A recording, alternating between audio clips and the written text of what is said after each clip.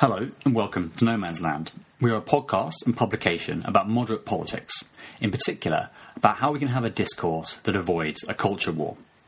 Hence the name, about being between two warring trenches. The podcast is run by me, Steve O'Neill, and my collaborator Martin Rogers. We tend to be joined each week by a guest to talk us through a topic in depth, and you can find us on Medium or wherever you get your podcasts. We really hope you enjoy it. Oh, and please do follow us and leave a review.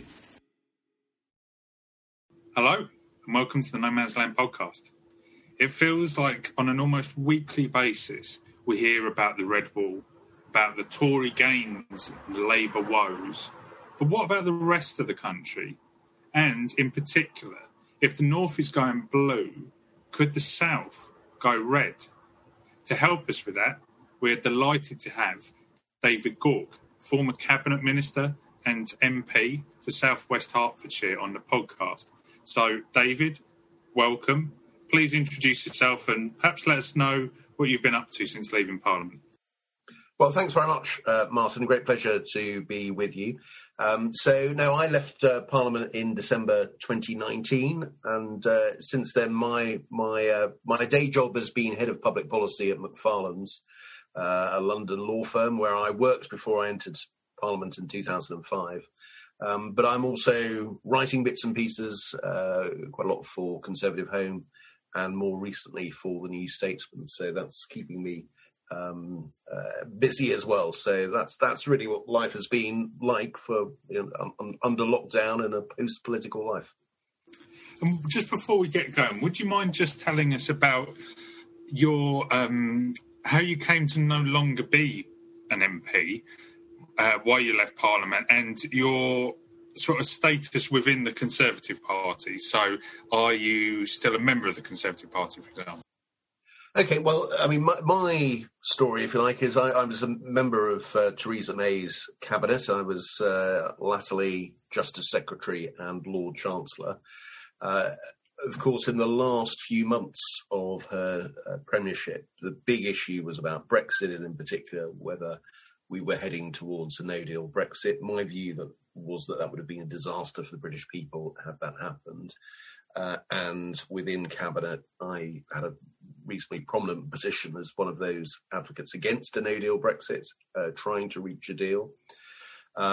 When it came to the change of leadership after Theresa resigned and when Boris Johnson became Prime Minister, it was clear to me, and he had been, to be fair, very clear as to what his policy was going to be, which was to leave on the 31st of October, come hell or high water. And if that meant a no-deal Brexit, then so be it. It was pretty clear to me that I wasn't going to be able to be a member of that government, and so I resigned on Theresa's last day in office.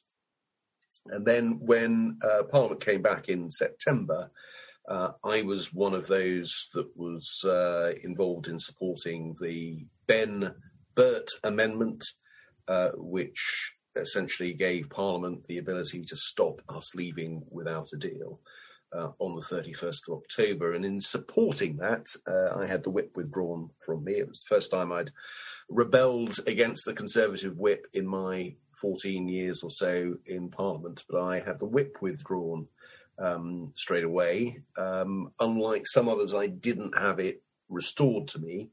And then when we entered into general election, I was still an independent member of Parliament. And I concluded that I would go down fighting and I would run as an independent. And so I resigned my membership of the Conservative Party. I haven't subsequently taken it up. I ran as an independent in South West Hertfordshire. Got 16,000 votes, but that was still many thousands of votes short of what I needed. So was defeated in December 2019. And I continue to be an independent, if you like. I'm a floating voter, not a member of a political party. And I follow politics with a degree of independence that I didn't have for many years. Thanks. And so since you've been out of politics, or at least out of Parliament, what are your reflections on the last couple of years? Well, I think we're living through a fascinating period in politics, because I think what we are seeing is a realignment Similar realignments have occurred in other countries as well, but politics is moving away from the divide, if you like, on which was based on economic security, if you like, based on economic class. It's been moving away from that for some time, but that process has accelerated with Brexit. It is much more now about cultural values. It is much more about educational background. And what the Conservative Party has done very successfully is essentially embrace that change in voting pattern, has attracted a new electorate that it puts it in a very strong position. That electorate is quite nicely distributed around the country to ensure that the Conservatives win lots of seats, not necessarily with vast majorities, but they can win lots of seats. And the Conservative position is very strong by appealing to that, if you like, Brexit voting part of the population. But Brexit, I think, symbolises a whole range of values. And as I say, it's better distributed, and of course the other part of the country, that vote is split. It's split between Labour, Liberal Democrats, Greens. In Scotland and Wales, you've got the nationalist voters as well. So for the moment, the Conservative Party is well placed to win elections. My worry, and the reason why I got off the bus, if you like, at the point I did, is that I'm not sure that is necessarily conducive to good government and the benefit of the country. And that's why, even though I could see it was potentially a very successful strategy that Boris Johnson was going to pursue, it was not one I felt able to support. So we asked a couple of others, Norman Lamb, Caroline Flint, about how their parties had failed to find a compromise around Brexit. Given your involvement from the Conservative side as part of the so-called Gawkwood Squad, what are your reflections? Well, I was in the position of supporting a compromise, which was the Theresa May deal, a deal that I think recognised some of the real problems with Brexit and tried to address them. And what was striking at the time, if you looked at your constituency correspondence, you either had people saying this isn't proper Brexit, this is a sellout of the Brexit referendum result, or you had people saying this is a much worse outcome than staying in the European Union and we should do that. Now, I had some sympathy for the latter view, but we'd had a referendum, and trying to find a way of respecting that seemed to me the right way forward. The problem was that because things got so polarised, is essentially we were left with a binary choice. It seemed to me either a very hard Brexit, or alternatively saying to the British people, well, look, are we sure that this is what we want, and let's have another referendum? And given the choice between the two, I was very much in favour of a referendum and trying to stay in. But there was just an unwillingness, I think, from both sides to go for people's second choice. And Parliament had a majority against everything. But didn't have a majority for anything. That caused huge amounts of exasperation, which meant that the Get Brexit Done message resonated. Do you think that's a sort of failure of our politics, that the sort of only compromise on offer was defeated so resoundingly when, as you say, everyone, every sort of possible alternative had a majority against it, and yet the compromise on offer was so unpopular in Parliament? Yeah, I mean, I think it was a failure, and I do think, I certainly at the time, my view was, it was frustrating that Labour MPs who had professed a willingness to accept the referendum result then couldn't when it came down to it. But part of it was the tension between a referendum and representative democracy, because it's also the case that I think most members of Parliament did think that this was a worse outcome than staying in, just on its own terms. And so that tension between referendums and parliamentary democracy is a difficult one. But I think in truth, the referendum result left the country in a mess. And I have to hold my hands up as someone who supported a referendum on membership of the European Union, in truth, with the expectation that we would vote to remain. But having found ourselves in this position, there wasn't enough willingness to compromise to find a way through, and that was frustrating, and has left us in the position that we have, with Boris Johnson as Prime Minister and a very hard Brexit. And you might have sort of already answered this, at least sort of implicitly, but how well then does this current Conservative government reflect your views? I was going to say as a Conservative, as an ex-Conservative. Well, I still sort of consider myself to be a Conservative, just not a supporter of the Conservative Party. And I think that this is a pretty big departure. And I think it's, in a way, I made reference to the New Statesman piece, which was published recently about, if you like, the ruthlessness of the Conservative Party. It does exist to hold power. It saw a way in which it could hold power by appealing to a new electorate, I think at the sacrifice of good government. And the situation is now that this current Conservative government, I don't think is as focused on building a strong economy in the way that I would like it to. I don't think it is recognises the role that we should play in the world more widely. I think although its rhetoric is about free trade, it is putting up trade barriers. I think there's a lack of respect for the rule of law on occasions, which I find rather depressing. And I think there's, and to some extent, I think that there's not the sort of values of obtaining value for money for the taxpayer that all the time that I would like. So I think it is a departure, but it is driven by a political opportunity, the ability to appeal to a different set of voters who have traditionally not voted Conservative, who maybe don't share Conservative instincts on the economy, economically perhaps quite left-wing, but on social and cultural issues one could describe as being more right-wing. That's probably reflecting public opinion quite neatly. I just don't think that results in good government. One way that I'd thought about this, that you sort of touched on a bit, and you've mentioned in terms of good governance, but so you've criticised the way that our sort of political system left us with the choice between Johnson and Corbyn to be Prime Minister. But all polling and, in fact, the actual results of votes seems to indicate the voters are pretty happy with Johnson. So is it that you're wrong about Johnson and the sort of Conservative Party, given that public seem to be fairly happy with the choice that they made to give him pretty healthy majority of 80 seats?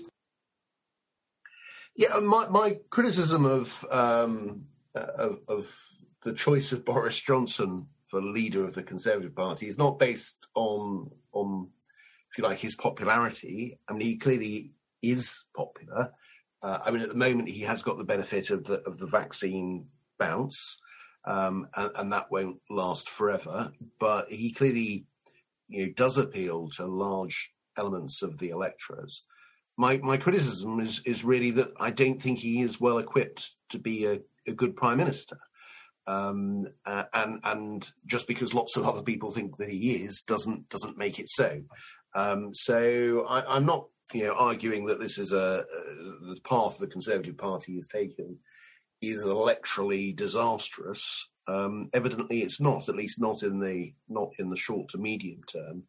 I just don't think it is conducive to delivering good and effective government that will result us being a prosperous and harmonious society. So that's my difficulty. I mean, you could argue he's giving the public what they want, good and hard. So to move us on a bit, I think, into the key topics we want to get into, we want to talk about the politics of the south of England in particular, and specifically the sort of so-called Blue Wall. And David, you wrote an intriguing article in the New Statesman about how Labour could potentially make inroads there. And we're going to get onto those specifically. But I wondered if we could start off by just characterising the politics of the South, because we don't talk enough about the politics of England or bits of England. We seem to treat it as one kind of whole. So as a former MP for South West Hertfordshire, what would you say distinguishes the politics of the South of England? Does it have any particular characteristics that stand out for you?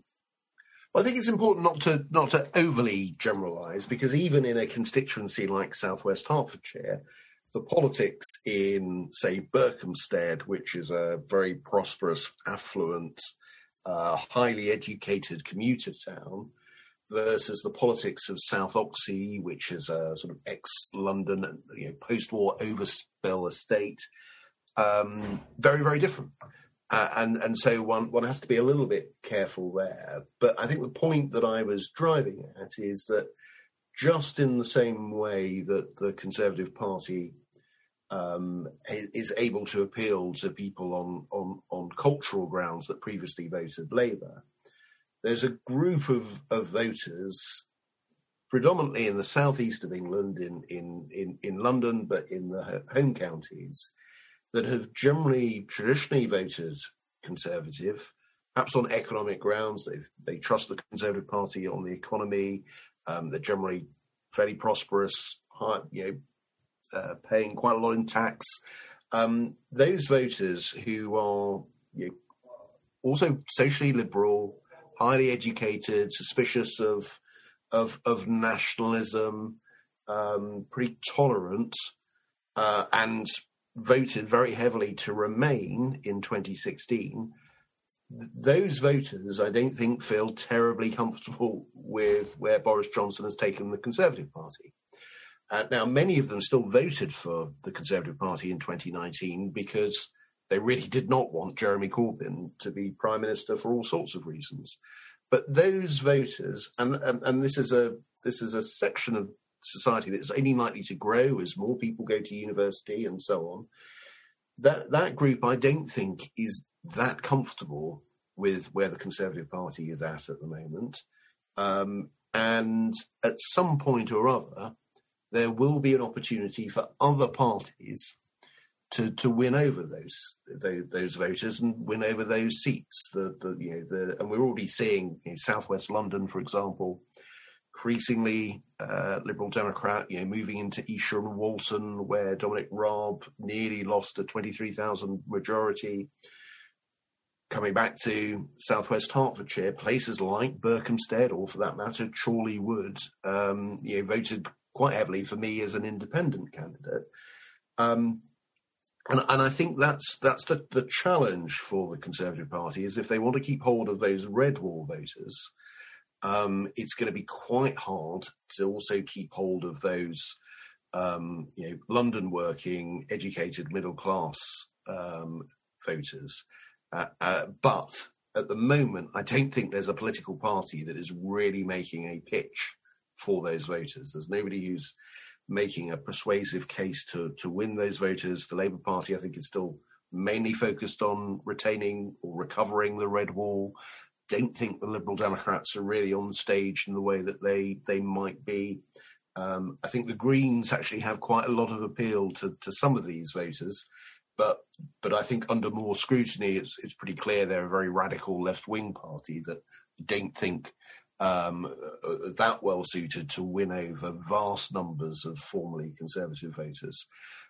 So I think there's a sort of bit of a gap there. But the point I was trying to make in the New Statesman article is, look, if the Labour Party want to go after those voters, there are certain things that they need to do. I mean, if I was to sort of summarise it, if they were led by Tony Blair, I think they'd be quite well placed. Not that the main problem is the leadership of the party. I don't think Keir Starmer is the main problem, but they would need to move much more onto the centre ground, and particularly on economics. They'd need to reassure those voters that a Labour government wouldn't end up punishing them economically, jeopardising the stability of the public finances, and ensuring that the UK was economically competitive. And I think that's the challenge for the Labour Party, is if they were to do that, that would be moving them to the right economically, which is not really where the Labour Party wants to be, and nor do they really feel that that is the right thing to do, because they feel that the economic argument has gone more their way, and they were right in 2010 all along, and austerity is the root of all our problems. Well, they can refight those battles, but I don't think that's going to help them win over those home counties, disillusioned Conservatives, and I think that's their difficulty. I wanted to ask you a bit also about the style of politicians. We talked quite a lot about the kind of different ideological realignments, etc. But without any evidence for this, my sort of hunch is that the South appeals to relatively moderate politicians appeal to the South, moderate in style. So I'm from Surrey, and the seat that my parents are from is Jeremy Hunt's seat, Southwest Surrey, and he sort of strikes me as quite a softly spoken, kind of moderate person. Is there anything in my hunch of that sort of style of presentation being a good one for the South of England? Yeah, I share your hunch. I'm not sure I can provide the evidence, but I think that the politics of, and again, we can use the South of England as shorthand. That there are different parts of the South of England and different attitudes in different places. But I think a less aggressive, angry, confrontational style, a recognition that people of different views can approach these things quite reasonably, is something that would appeal. I think it's a bit more grown up, and recognizing trade-offs, and I think a kind of holding, if you like, honesty as a more important virtue than perhaps is sometimes the case at the moment. It is part of that. I worked very closely and was heavily involved in Rory Stewart's leadership election campaign, and I think Rory embodies that type of politics, and I think would have very wide appeal in many places, particularly in the South, not exclusively in the South, but particularly there. I think you're right to say that the Jeremy Hunt style, which is I think much more reasonable and softly spoken, does have an appeal there, and I think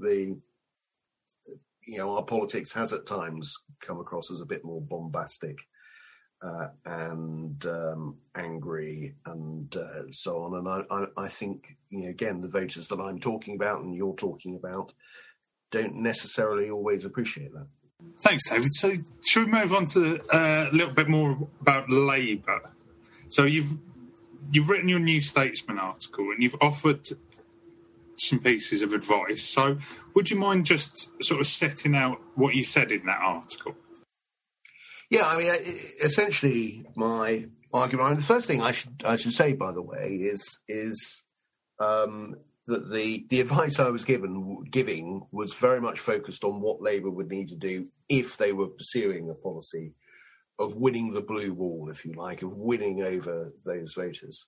There is a perfectly good argument to say that is the wrong strategy for the Labour Party. It's too early for it. That if you look at the number of marginal seats still in the red wall that could fall to the Conservatives, maybe there's a lot to be said for shoring up that base. And there is a question of authenticity as to whether the Labour Party really can transform itself in the way that I suggest. But having said all of that, I sort of essentially make an argument that they do need to if you like, move on to the centre ground economically, not try to refight the 2010 and 2015 general elections about austerity, but demonstrate that they are serious about the public finances in the way that Blair and Brown were in 1997, that they are pro-business. In that context, I think they should say more about the European Union. They don't have to be a full rejoin party, but I think they should unashamedly make the case for a closer and more constructive relationship with the European Union. I think there's something to be said for prioritising climate change, because I think that's where public opinion is in these parts of the south of England, to have a sort of credible plan on that. I think that they shouldn't be cultural warriors. I don't think they should be overly woke. I think that drives away voters in all parts of the country, and I think they need to be clear about that. But essentially a socially liberal party. And as I say, I don't think leadership is their main problem. I think Keir Starmer doesn't frighten the horses in anything like the way that Jeremy Corbyn does. But they probably do need a bit more flair, if you like, in terms of trying to appeal to those voters, and Tony Blair would have done that very well. So I think you could argue that that's moving the Labour Party much more to the sort of centre ground, and I don't underestimate the challenges that it has to win over those seats. Some of the seats that we are talking about have no real tradition of voting Labour at all, and Labour Party start a long way behind. But you can make the same point. There are a number of now Conservative Party seats in the north of England that had no real tradition of voting Conservative, and the Conservatives were a long way behind, certainly if you went back to sort of 2015, and yet now have returned Conservative MPs. So I do think there is that opportunity if we are seeing a realignment in British politics. But it certainly comes with risks, and it may well be that the Labour Party just doesn't have the desire to win that is the seats that is strong enough, and maybe it just can't do it. And if it can't do it, then it needs to think, how on earth is it going to deprive the Conservative Party of a majority? Because it seems to me those red wall seats are not going to be easy to get back. If you look at what's happened in Scotland, the Labour Party have been almost wiped out there. The Conservative Party, as I was saying earlier, are well placed. I think there is a vulnerability in some of those home county seats. But if the Labour Party can't get there, then do they do something to facilitate the Liberal Democrats getting there? Do they enter into some kind of progressive alliance, or what do they do? I think they've got some really big decisions to make. But my central point is, I think there is a vulnerability for the Conservative Party amongst the kind of educated, prosperous people of the home counties. And the Labour Party need to be thinking long and hard about how they exploit that. Thanks. Would you mind if we just went through sort of some of those points in a little bit more detail? So starting with the economy, and you've said about sort of come back to the centre ground on the economy and having sort of better regard for like taxpayers' money in the way that Brown and Blair did in government. But what is the sort of economic centre ground beyond, as you say, having a bit more regard for value for money? So what are the sort of economic centre ground politics that you think sort of where this is these days? I think I'd go back, and the comparison I was drawing was really with Blair and Brown in opposition in the run-up to the 1997 general election. And what they did, their economic message was all about reassurance. So whether that was promising to stick to Ken Clarke's spending plans, which even Ken wasn't going to do, whether it was promising not to put up any of the rates of income tax, including the higher rate. It was all about reassurance, and I think that's the economic task for the Labour Party, because I think the voters that we're talking about don't trust Labour on the economy. They think that they tend to let the public finances run out of control. They tend to think that Labour aren't that interested in obtaining value for money. They tend to think that the Labour Party can be quite hostile to business. And I think that's what Labour have to do, is reassure those voters that isn't true.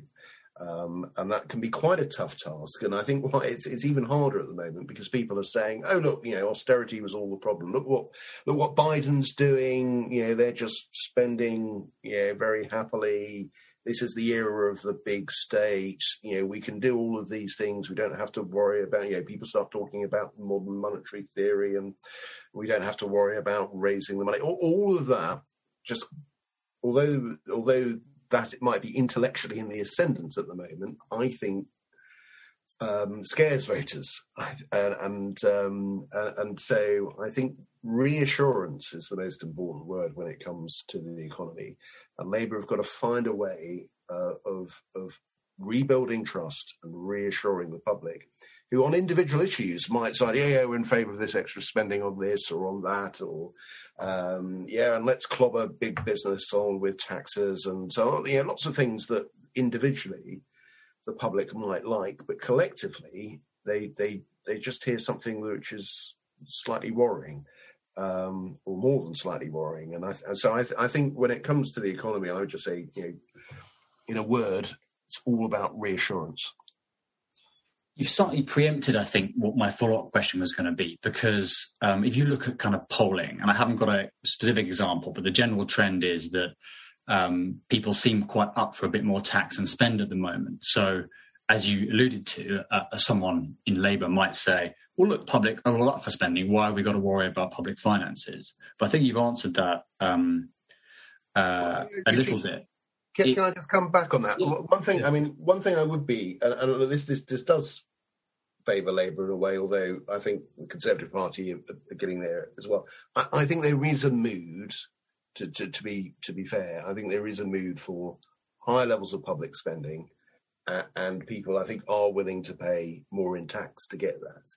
But what Labour need to do is kind of communicate that in a way is that they're not going to be silly about it. So if they come up with a credible plan and say these are the taxes that we're going to increase and that's it, we've worked this out.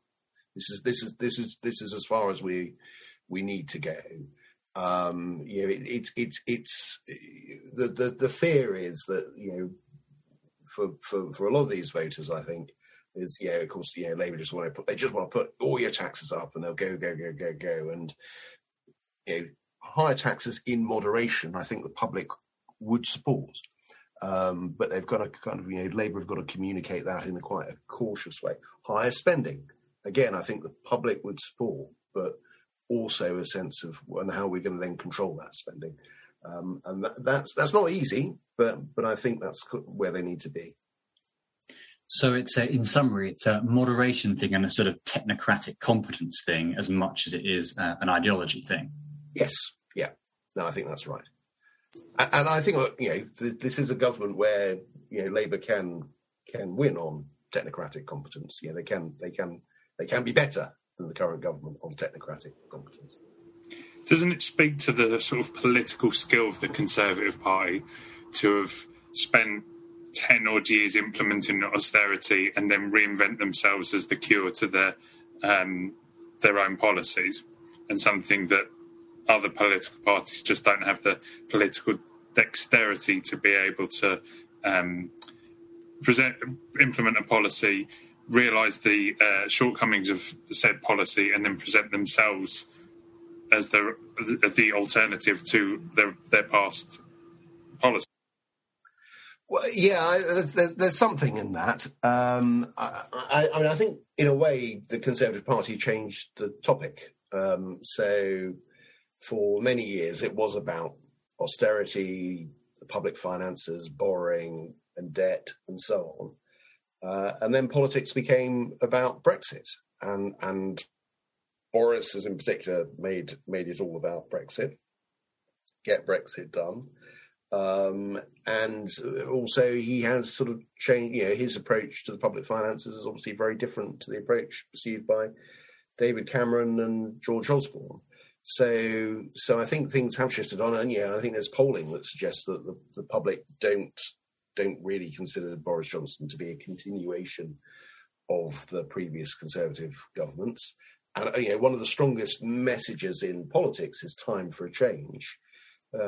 But I think the clock restarted in 2019, and that is of huge benefit to the Conservative Party, because normally what we're 11 years in, with Conservatives in power in one form or the other, and it still feels at one level like a relatively young government. So that is definitely to the Conservatives' advantage. And there's some sort of ruthlessness in that, and I think it would be a mistake for the Labour Party to sort of charge Boris Johnson. Yeah, look, you're responsible for austerity, and let's fight austerity. As well as the fact that I think it might put off people who voted Conservative consistently over that time period. I also think the public don't associate Boris Johnson with that. Okay, so let's move on to culture wars. And you said, don't be woke. But where is this sort of centre ground on wokeness and culture wars? The Conservative Party seem to have engaging in culture wars as a deliberate part of their sort of strategy. So how could let's say a Labour Party sort of sidestep some of the elephant traps around this and actually, rather than fighting a culture war, seek a sort of centre ground on some of these issues that would allow them to sort of reunify a nation? Yeah, it's not a simple task, but I do think that there is a need for a voice out there that says, look, we must be a liberal and tolerant society. We've made great progress in recent decades on that, and we must maintain that progress. But let's also not. Let's try to avoid some of the things that looks like silliness. That some of the aspects that we get where it looks like there are threats to freedom of speech because you say something wrong and all careers come to an end, etc., etc. I think the Labour Party has kind of got to be fairly confident in defining what it thinks is the right approach, which is about reducing division in society. That we come together as society, that we're perhaps a little less condemnatory of each other, and we are somewhat less confrontational. And if it forces, on some occasions, I have some sympathy with things that government ministers might say about some of the excesses of wokery, but it is quite clear that there is a strategy here to have a few rows every week about this. I think it does play very well with quite a lot of the electorate, and again that. Sort of sense that a Labour government provide some reassurance that a Labour government wouldn't result in lots of people being locked up because they use the wrong terminology or stuff like that. And I think that try and calm the debate down, and if that means ultimately sort of exposing the government for trying to pick fights when really there isn't one that is necessary, then so be it. But it's not territory that is good, I think, for the Labour Party to be fighting on, and they need to find a way of quietly and confidently taking the heat out of some of these issues. So I want to dig into that a bit, because on the surface, perhaps someone who doesn't follow this very closely might think, well, we're saying that the South in particular is culturally liberal, but we're also saying that Labour shouldn't go woke, which, when you do one of those surveys about whether you're liberal or authoritarian, that, the more liberal you are, the more kind of woke you are. But so I think we're distinguishing sort of being liberal, say, pro same-sex marriage, etc., with something else on the woke side. I guess that's a kind of more extreme, aggressive version. So we're saying that the South is kind of live and let live liberal, but not extreme culture war. Is that kind of what we're getting at? Yeah, no, I think that's a good summary of it. Yeah, no, I think that's exactly right. The Labour Party should be a liberal party, and I think it's important that it is. And to some extent, if we're looking at electoral strategy, it needs to find some dividing lines to bring over those liberal conservatives, which is one of the reasons why I think our relationship with the European Union is an important point. But it shouldn't. The Labour Party shouldn't be defined by its position on transgender rights, for example, which is a complex and difficult and emotive issue, but one that for quite a large element of the electorate, wherever they are in the country, and including plenty of liberal-minded voters, looks like very much a minority issue. Thanks. So two more questions on where the centre ground is. So let's start with climate change. You've highlighted climate change. So where is the sort of centre ground that both allows you to bring enough of the public along with you to actually make a difference, but is also doing enough to make as much difference as needs to be made, so that you're not just sort of weekly compromising so much in order to get enough people along that you basically don't achieve anything. So where do you think that centre ground is?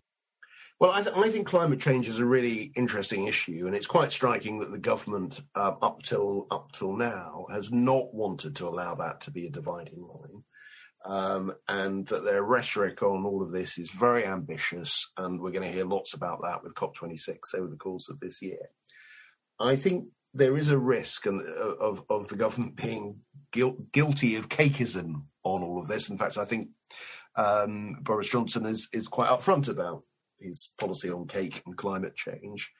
And I think there is a tension here, because if we are going to be serious about net zero by 2050, there are going to be quite significant costs involved in meeting that objective. Now, once those costs become apparent, which I think they will do sooner rather than later, I think there will be a clearer divide in politics of those who think that those costs are worth paying and those who think those costs are not worth paying.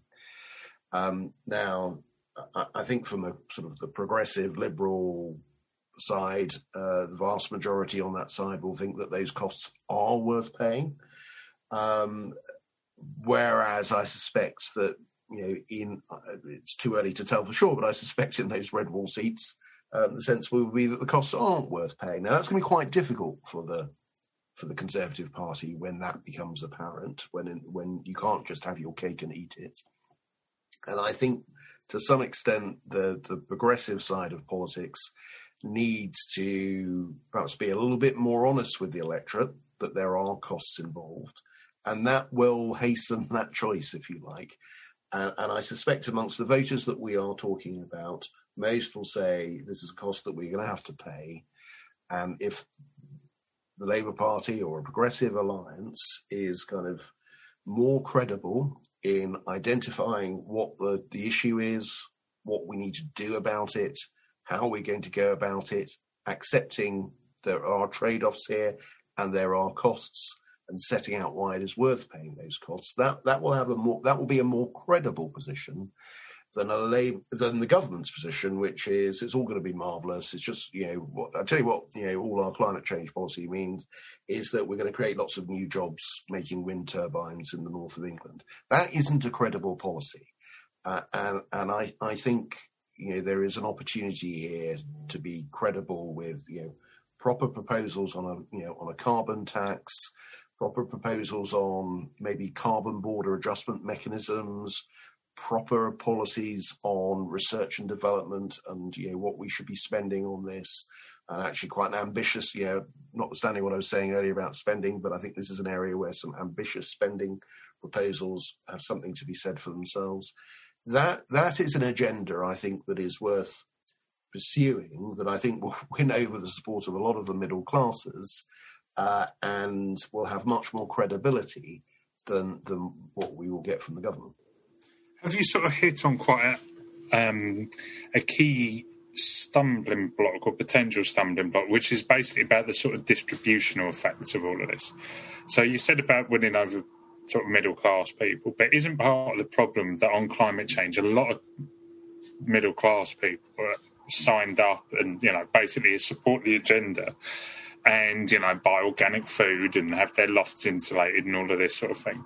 But the people who will potentially bear a lot of the brunt and feel to some extent that they're bearing the brunt of both increased bills and a sort of looking down the nose is people who are not so well off. And actually the sort of the hidden aspect of a successful centre ground climate change policy is around doing it and at least meeting the costs of it in a more progressive way that sort of deals with that distributional element. Yes, I think you're right to pick up that point, because that the reality is that to some extent, whether we're talking about carbon taxes or whatever it might be, we're talking about essentially taxing the consumption of carbon, and all other things being equal, it's hard to see how that is not going to be regressive. So part of that credible plan is how do you counteract that? How do you find a way in which you can do that still has the incentives to reduce carbon consumption, but does it in a fair way? So that is a really big challenge here, and I think this also explains why I think there will be this divide. And this is our politics sort of turning on its head, if you like.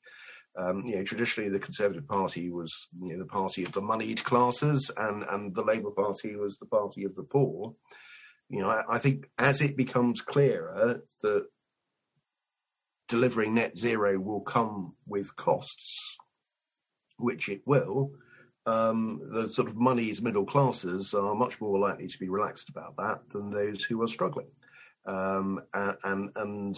Again, that may well feed into the realignment of British politics that we're seeing.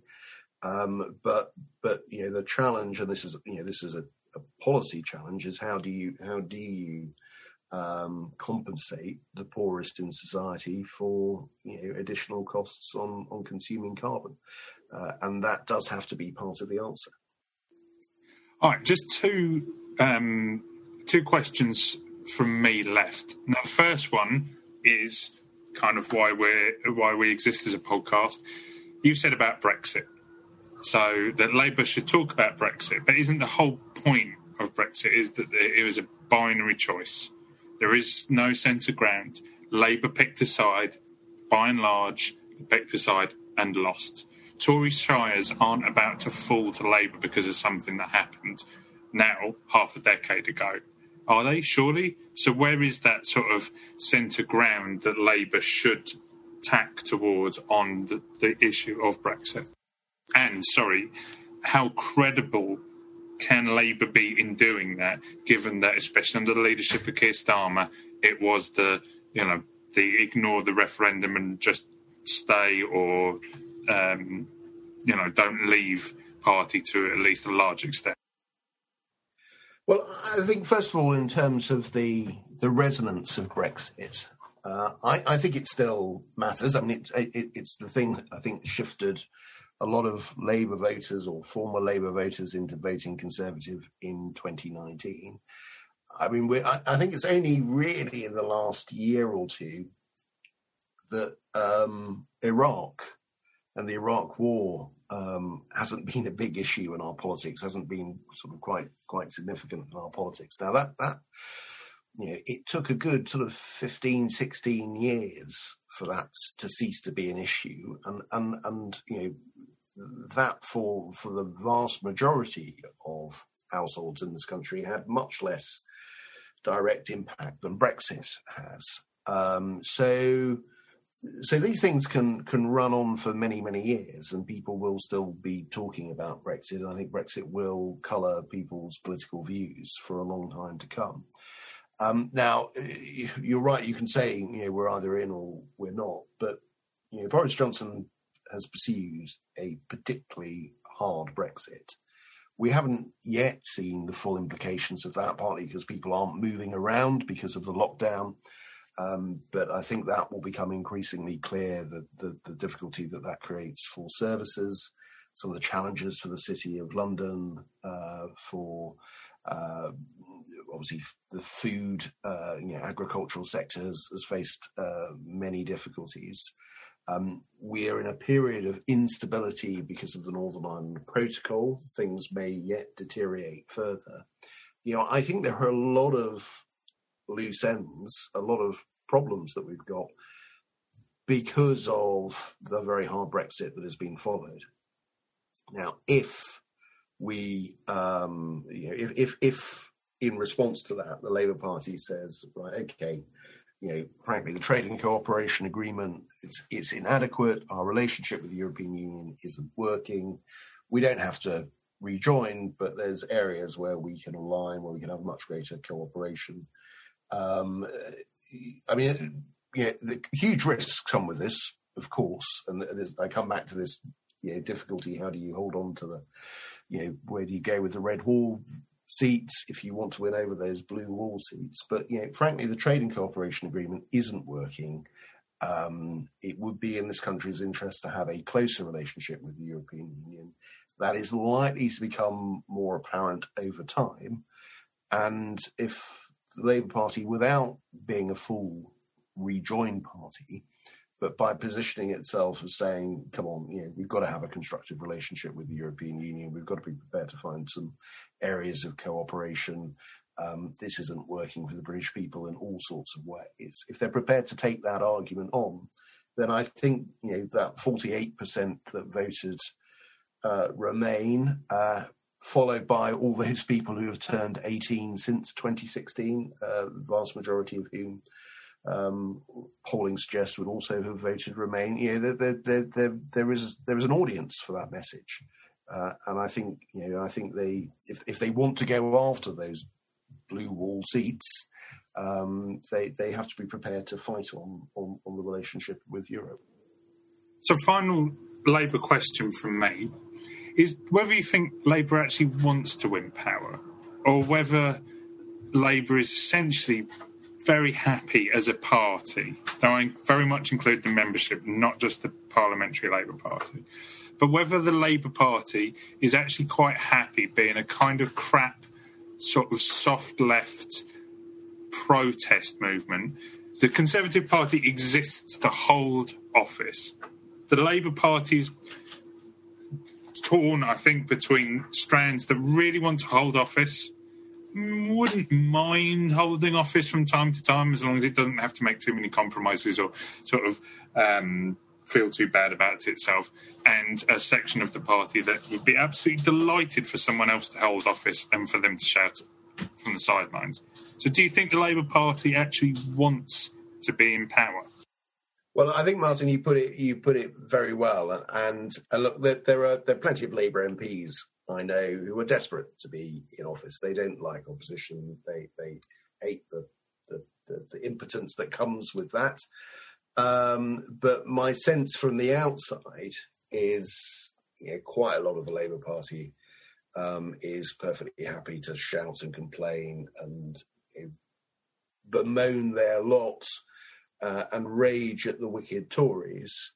And they'd much rather do that than get their hands dirty and make difficult decisions. And I mean, I just find it extraordinary that when the Labour Party, the polling has started to move now, but generally in recent years, when you ask Labour members of which of their leaders they've liked most and they've liked least, they've had Jeremy Corbyn high up there, who's completely unelectable and ill-suited to holding any kind of public office, in my view.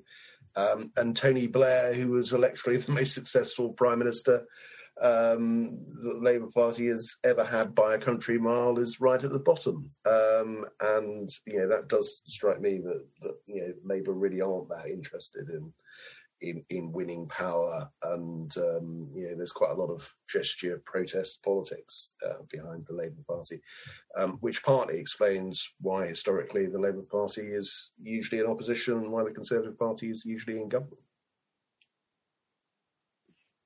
So, David, you very kindly walked us through blow by blow your advice to Labour in the New Statesman article. But I wanted to finish zooming out a little bit and thinking back about the kind of broader strategic question. So I guess for Labour and the Conservatives, is this a zero-sum game when it comes to appealing to the North and the South? Or is there a sort of sweet spot that either of them could fit into? And I asked that question without really having an indication of whether there is a right answer or not. Yeah, I think whether it's quite a zero-sum game, but I think there are certain consequences if you switch your politics, if you like, towards the cultural rather than the economic. And at the moment, the Conservative Party has found a sweet spot because it's been able to win over cultural Conservatives in the North, but it's retained, if you like, economic Conservatives in the South, partly because fear of Corbyn in 2019 was very strong. And so they have found a sweet spot. But I think as time goes on, demographic changes, et cetera, I think that will become increasingly, and the choices that governments have to make, it becomes increasingly hard for the Conservatives to keep hold of everybody. But, I've sort of outlined a strategy in this New Statesman piece, but, as I hope I was clear in the article and clear today, some of the approaches, some of the policies that I suggest will go down really badly in the Red Wall. Talking much more about Brexit and being prepared to pay the price of fighting climate change and making the case of public spending constraint up to a point, but reassurance that the Labour Party is pro-business and not hostile to inward investment and in favour of reducing trade barriers. All of those things are not designed, frankly, to win back Hartlepool. And I'm not sure that any of those policies will necessarily be hugely popular in Hartlepool.